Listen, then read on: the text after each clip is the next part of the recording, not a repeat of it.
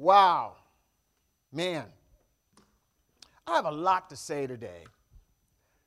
And if you would just allow me, I'm just going to take my time because where we're at today is such an important topic with regard to church leadership. And so I just really want to take my time today. We're in our third week of our series called to Lead, and it's really the call of the universal church, the ecclesia, the called out ones, to be who God has created us to be, to lead the charge to change the world with the gospel of Jesus Christ. And it's a call also to the local church to answer the call that God has on us as a local church, to influence the communities that God has called us to. And to do that, we've covered over the last couple of weeks, it's going to take in our church strong, sustainable leadership. And we understand that. Leadership that will govern us into the future, and I'd even say this, long after I'm gone. And so to that end, we are going to ordain elders, I mentioned it earlier, that will lead our church going forward and govern our church. And I'm excited about that. So if you have your Bibles, I want you to join me in 1 Timothy chapter 3, and we'll pick up where we left off. 1 Timothy chapter 3, beginning at verse 1. Now, I am going to tell you that, I've always been one to tell you to bring your Bibles with you, all right? Today, I hope you have your Bibles with you. How many of you have your Bibles with you? Let me see your hands. Nice, because only the scripture passage is going to be on the screen, not the text, just where you go to find it. So we will be turning and learning. Everybody say turning and learning. That's what we're going to be doing today. All right. 1 Timothy chapter 3, beginning at verse 1, it says, "It is a trustworthy," the saying is trustworthy. "If anyone aspires to the office of an overseer, he desires a noble task, and therefore an overseer must be above reproach, the husband of one wife." Now, implicit in this statement that he desires a noble task and must be the husband of one wife is the call to men to lead and govern the church. But what I want to be clear on today is that this does not imply that women cannot lead in the church. It doesn't imply that at all. And so I want to be clear. I want to make sure that we understand that when God created man and woman, he created us as co-equals. The Bible says God created man and woman, male and female, he created them, and he gave us equal authority to rule as co-heirs of righteousness. Equal authority, all right? So a man is not superior in the body of Christ to a woman. Everybody say amen. I at least figured I would get an amen from the women. Yes. Nice. Here's what we believe in our church. We believe that a woman can lead in any capacity in this church. A woman can be a pastor, she can be a director, she can lead ministry, she can teach in the church. We believe that in our church a woman can lead in any capacity except for the office of an elder. We believe the Bible is clear that the office of an elder is reserved for men. And so today, before you leave, I'm going to give you at least one biblical reason why that is. Okay? To do this, though, I want to take you on a little journey. We're going to have to go back to 1 Timothy chapter 2. 1 Timothy chapter 2. And we're going to pay close attention as we navigate through chapter 2 and pay specific focus on the section that deals with women in leadership in the church. Okay? So what I'm going to do, I'm going to give you a synopsis of what Paul was doing here. He was instructing the church on what it should be focused on as a church, instructing the church. And he's telling the church, he says, I want you to be mindful, church, to always pray and intercede for people, especially those who are leading, those who are rulers, kings, and the like. And he says, learn to be thankful. Be thankful for what you have. Be thankful every day. for who's with you, who's around you, and who's governing you. He says, lead peaceable and godly and dignified lives. And understand that everything that we were created for can be found in the gospel. So live out the gospel of Christ in a way that pleases God. And what I want you to understand, church, too, is that there is only one that can mediate all things. And that is the Lord Jesus Christ himself. He is our great mediator. It's verses 1 through 7. And then verse 8, Paul narrows his focus now down to men. And he says, men, here's what I want you to do. I want you to put your hands up. I want you to lift up holy hands. And I want you to live in deference to one another. I don't want you to compete or argue or quarrel or strive. I don't want you to do that. And I want you to understand that none of us were destined for greatness at the expense of another. That's what Paul is saying here. And then verse 9, Paul shifts his focus from men to women. And in verse 9 and following, all the way through the rest of this chapter, Paul focuses on the role of women in the church.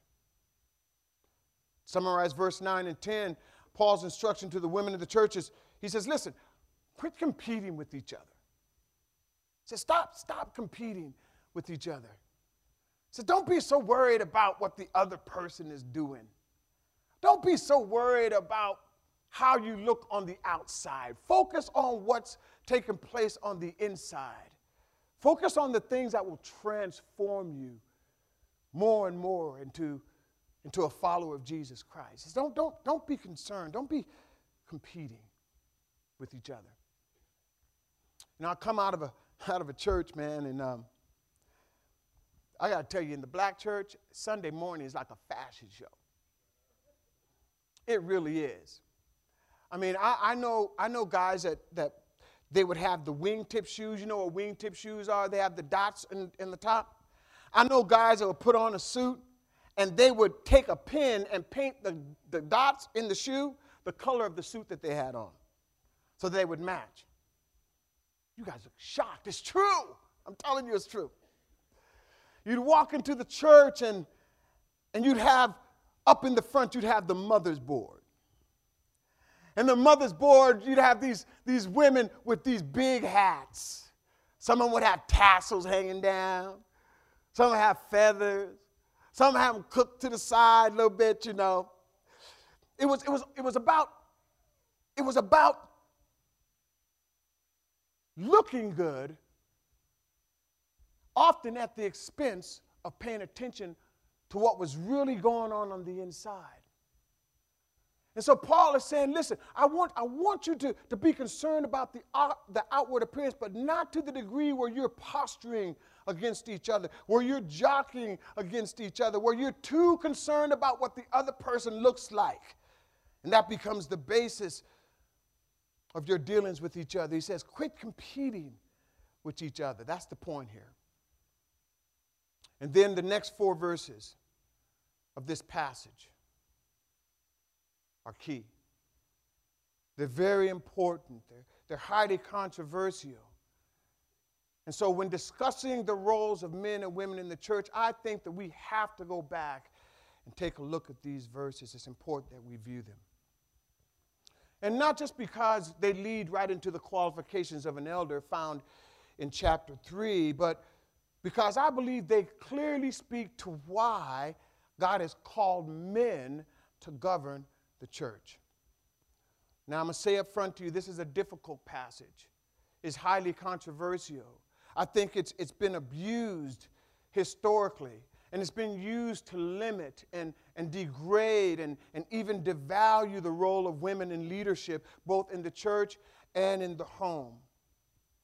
But I believe when taken in context, this scripture places an incomparable value on the role of women as leaders. And so it's my goal today to teach this passage to you without offending anyone, in a way that honors God, in a way that honors the women who lead both in the home and in the church, and in a way that it offers both a high invitation and high challenge to the men in the church to step up and lead. So that said, let me begin at verse 11 of chapter 2 and following. We'll read through verse 14. Paul says, "Let a woman learn quietly with all submission. I do not permit a woman to teach or exercise authority over a man. Rather, she is to remain quiet." I just feel the hackle stand up on some of y'all, back of y'all head. Hang with me, ladies. We're going to get there, all right? She's remained quiet. Why? For Adam was formed first and then Eve, and Adam was not deceived, but the woman was deceived and became the transgressor. When I read this passage of Scripture in its context, three questions surface in my mind. Here they are. First, what does it mean when it says a woman's learning must be done in silence? Second, what exactly is prohibited in verse 12 of this text? And then third, why? Why is this text presented and why is it written? Why does Paul address this? I want to address these one at a time. First, what does it mean when it says that a woman's learning must be done in quietness and all submission? Here's what I want you to understand. This statement that Paul is making would have shocked the first century readers. They'd have been shocked. Why? Because for someone to even imply that a woman should learn was beyond the norm of their culture. See, prior to Jesus coming and prior to the formation of the church, women weren't even allowed to study Scripture. Priests and rabbis often wouldn't even allow a woman to touch them.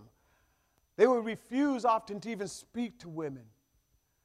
Women were confined to the outer courts of the synagogue, and therefore they couldn't even offer up sacrifices for themselves. It was often in this culture when Paul wrote this text that a woman would be considered even less than an animal.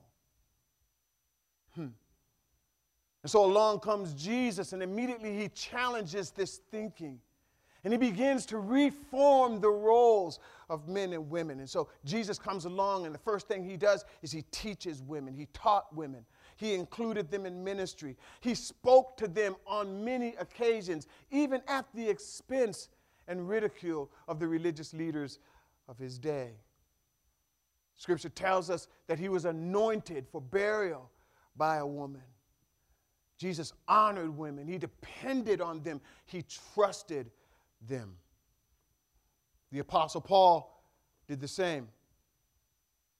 And so when Paul wrote this passage, it wasn't meant to be chauvinistic, but it was designed to liberate the women in this culture that they lived in. Honoring women. The second reason is that the Greek word here for quiet is used twice in this passage, once in verse 11 and then again in verse 12. And in both cases, it refers to a tranquil and peaceable and quiet, if you will, posture of spirit. Not one that's argumentative. It refers to a person that's not easily upset. Refers to a person that doesn't quarrel very often, or you don't find them fighting over things needlessly. It's a posture of deference one to another. It's an attitude of quietness that respects the teachers and the leaders of the church. And here's the key. This should be the attitude, when Paul wrote this, this should have been the attitude of all learners, both men and women. It should have been. And it should be the attitude that we have today, right? It should be. And so it begs the question, why does Paul direct this passage to women in this time? Here's why. It appears that the primary target of the false leaders of their day, the ones that had infiltrated the church in Ephesus, were women. Women were their primary target. And apparently, they were teaching things like forbidding marriage. And they were teaching that a woman's value was diminished somehow if she wanted children, if she desired to have children. This teaching encouraged gossip and and slander and aggression towards each other and towards their husbands. And so it appears that the women in this church were being targeted. And so I believe Paul here in his teaching is countering this teaching, this false teaching with truth. So he's teaching them to honor and respect and be in submission and deference to one another. That's what verse 11 is implying here. So what exactly is prohibited, family, in verse 12? Where Paul writes, I do not permit a woman to teach or exercise authority over a man. First, let me tell you what it doesn't mean. Here's what it doesn't mean. It doesn't mean that a woman can't teach. There are plenty of examples in Scripture where not only did women teach, but they taught very well. For example, if you turn to Titus chapter 2, just flip over to the right just a little bit. In Titus chapter 2, beginning in verse 3, Paul instructs the older women. He says, listen, teach the younger women what is good.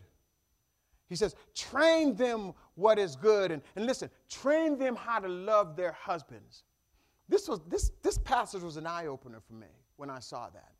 I had never seen in Scripture where the Bible said that a woman should be trained to love her husband. I'd always seen that a man was to love his wife and a woman was to respect her husband. But this passage specifically says for the older women to train the younger women how to love their husband and their children. It says to be self-controlled, pure, working at home, kind, in submission to their own husbands. Why? So that there'll be no reproach against the word of God. So this passage here is not teaching, this verse doesn't teach that a woman can't teach. It doesn't mean that. Second, it doesn't mean that a woman can't teach a man. If you flip back over to 2 Timothy chapter 1, verse 5, you'll find that Timothy's primary teachers were his mother Eunice and his grandmother Lois. That as Timothy was coming up as a young man, these women taught him and instilled in him the principles of manhood, the things that he needed to know, not only to be a godly follower of Jesus, but a man. So it doesn't mean that a woman can't teach a man. And I'd say this, today there are some outstanding teachers that are women. There are women that are better teachers than men. I've been in seminars and conferences where I've sat under the teaching of some great women that have impacted my life in the church with their teaching. So, women teaching in the church is not the point here, family. Third, it doesn't mean that a woman can't challenge men with regard to Scripture and the teaching of Scripture. If you flip over to the book of Acts, chapter 18, verse 26, you find the story of Apollos as he had gone into the temple in Ephesus and he was teaching the baptism of John.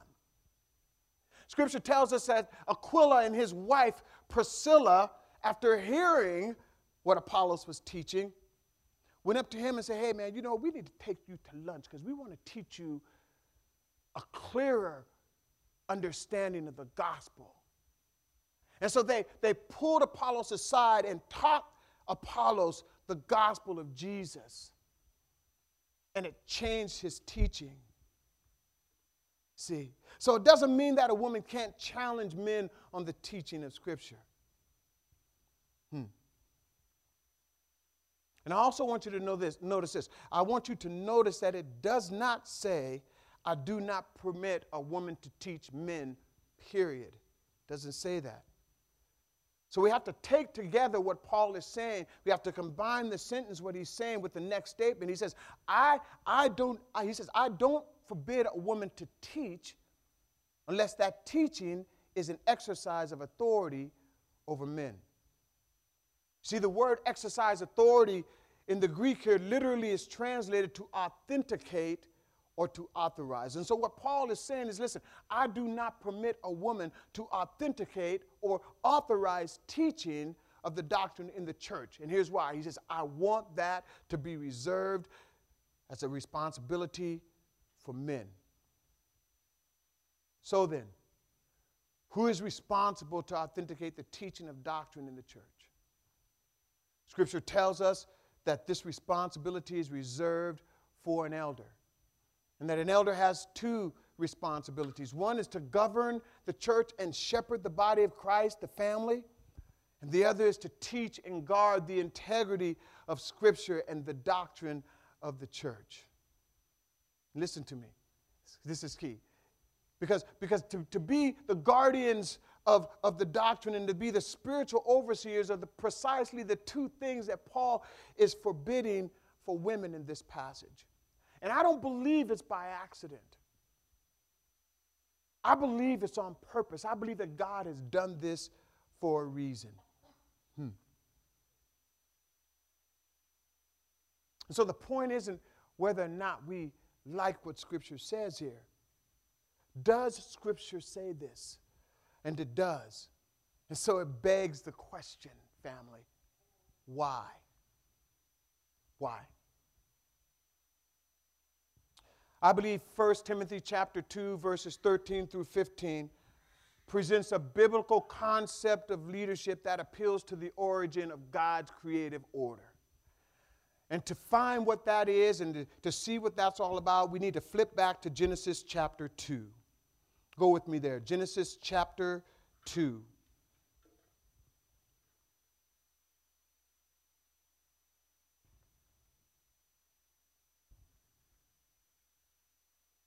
Are you there?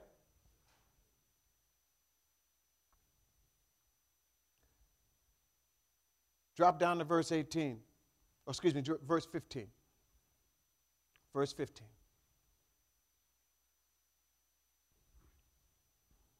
I'm reading out of the ESV, so it might look a little different than yours. And the Lord took the man and put him in the Garden of Eden to work it and keep it. And the Lord commanded the man, saying, you may surely eat of every tree in the garden, but of the tree of knowledge of good and evil you shall not eat, for the day that you eat of it, you will surely die. Then what does God say? He says, then the Lord said, it's not good for man to be alone, so I will make a helper, a support for him that is suitable for him. So I'm going to make you someone that is a helper, that's compatible to you, that is suitable for you. So listen, man was created first before woman. So he bears the primary responsibility for everything.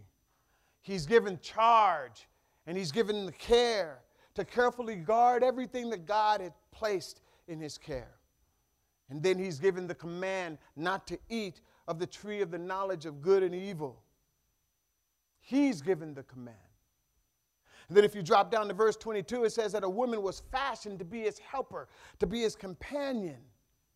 And so because a woman was formed after the man, God holds the man primarily responsible for sin.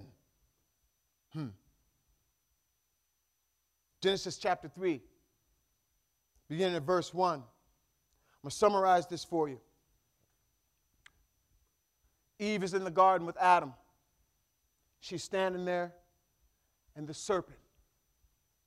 The Bible says, Scripture says, that the serpent was more crafty than any of God's creation. So Eve is standing there, and the serpent says to her, did not God command you to, let me read it. Did not God actually say to you not to eat of the tree, any tree in the garden? And the woman responds, she says, no. She says, listen, God didn't say that we couldn't eat of any tree. He said that we couldn't eat of the tree of the knowledge of good and evil and we can't even touch it, she said. Because the day that we do, we will surely die. Listen to what the serpent says. You shall not surely die. Because God knows that on the day that you eat of the fruit, that you'll become like him. You'll have knowledge like him. God is holding out on your things that he doesn't want you to have. Your eyes will be open. Now listen to what verse 6 says. It says, your eyes will be open and you'll be like God, knowing good and evil.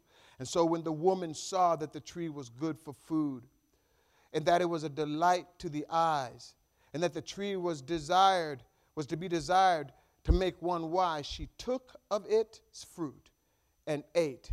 Watch this now. And she also gave to her husband who was with her, and they ate. Her husband was with her. God had given Adam the command not to eat the tree, and it passed the responsibility on to Adam to make sure that his wife understood the grave consequences of disobedience. But yet, as the snake is talking to his woman, he's standing there passively by. He watches his wife take the fruit, she eats it, and then she turns and gives it to him. Don't miss this now. He's standing right there. And he has the responsibility. And so Scripture says that woman was deceived. But here's what I want you to hear. Even though woman was deceived, man was responsible. And so when God came looking for an answer, he came to man. He said, Adam, where are you, Adam? Where are you, Adam? Where are you? He's looking for man for the answer. He held man responsible. The result of Adam's passivity was that the curse of sin fell on all of humanity. The serpent was cursed. There was a curse on the ground that man was commanded to till. And there was a curse on man and woman. Why? Watch this now. Because of man's disobedience. And here's what I believe in this passage. I believe that it's the curse on man and woman that God wants to redeem. So why is it that I believe that Paul doesn't want a woman to serve in the role of the elder? Because I believe he, just like God, longs to see men and women restored to their creative order. In the gospel and in the church, God is restoring his creative order and overcoming the curse of sin in this world. See, this is the call for men. It's our call as men to experience redemption through the challenges of leading the church. It's our call to till the difficult ground that's required in leadership. And at the same time, rediscovering on a personal level once again what it means to be responsible, to lead and not be passive. And so it's in and through the church that God is calling men to quit being passive and to step up and lead. And so I want to say again, this text of women, this is not putting women down. It's a call for men to step up. See, when the Scripture says that the woman was deceived and not the man, it's not a put down for women. It's not a knock against women. It's a call to men to step into their God-given authority and responsibility as the protectors of our women and our families, and the guardians of Scripture and of the church. So I believe this brings us full circle into our text today. 1 Timothy chapter 3, beginning at verse 2. Therefore, an overseer, an elder, must be above reproach. He must be the husband of one wife.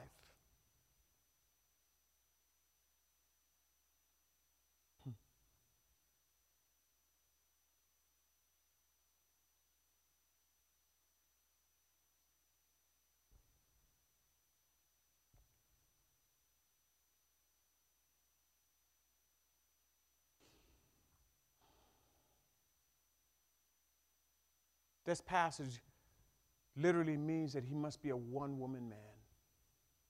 That he has to only have eyes for his wife and his wife alone. And so whether he's an elder, and this elder is single or he's married, he's responsible, just like any other follower of Jesus Christ, but especially those in the role of leadership, to live a sexually pure life. And if the elder is married, it means that he must be faithful to his wife and his wife alone, loving, nurturing, and protecting his wife. And this passage doesn't prohibit a man from being an elder if he's been married before. That's not what it says. This text literally means a one-woman man. dedicated and devoted to one woman. So this verse calls for an elder to love his wife, to be responsible, to lead and to teach and to nurture his wife in the ways of God. Again, restoring back to the original order, what God has called men to do and be responsible for. So when the passage says, what does it mean to be above reproach?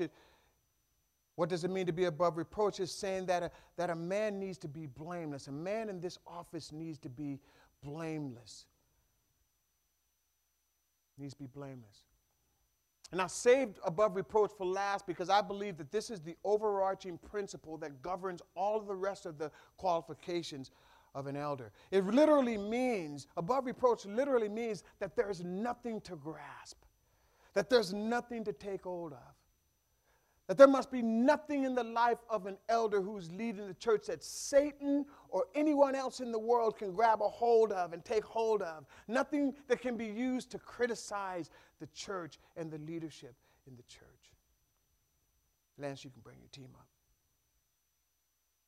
Above reproach doesn't mean that a man has to be perfect.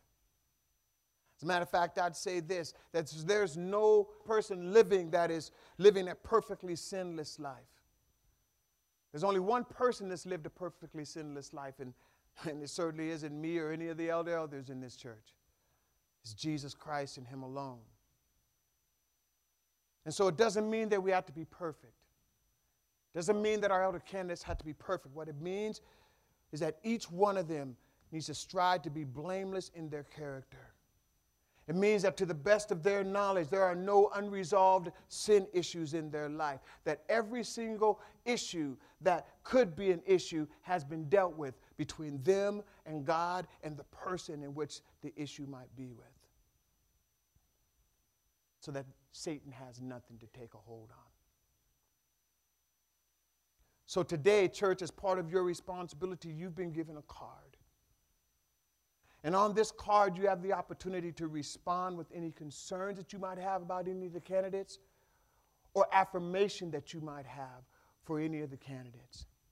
And it's essential for us to have this information because we want to present to this church men that are the husbands of one wife, one woman man, and men who live lives above reproach. And so this is your opportunity to give us feedback and be part of that process. At the close of the service, I've said before, and I'm going to say it again, at the close of the service, I want you to take time, if you're a member of this church family, I want you to take time to fill out that card. And there'll be members of the service team back in the back who want to collect that card from you today. We want to honor God in this process, and we want to honor you. It's my desire today, as I unpack this passage of Scripture, leading into what we're going to talk about next and the qualifications of an elder as we dive deeper into this passage, my desire to do two things. To shine a light on the qualifications and the role of the elder, but to also say that there is no insignificant role in the body of Christ. That our women in our church have as a significant role in leading in the church as our men. There's no hierarchical structure. And in the sight of God, we are created equal. Scripture tells us there's no Jew, nor Gentile, no bond, nor free, no male, nor female. And so in this process, as we go through this process of selecting leaders, I want you to know, if you're a woman in this house, that God has called you to lead too.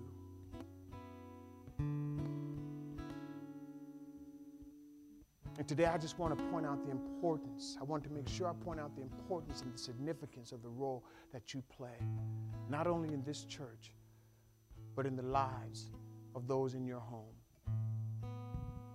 Will you stand with me?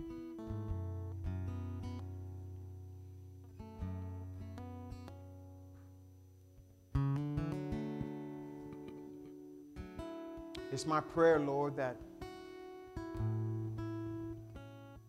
today what I've done is I've bridged the gap between the thinking of what a woman's role is in the church and what a man's role is in the church. And Lord, I pray that what's taken away from this message today is that you created us to be one.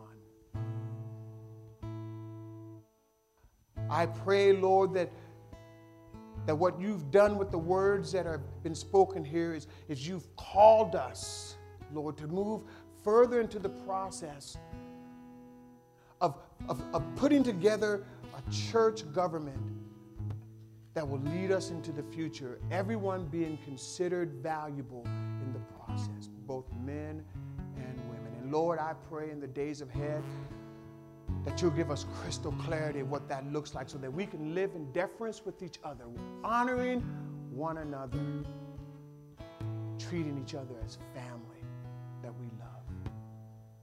I pray these things in Jesus' name.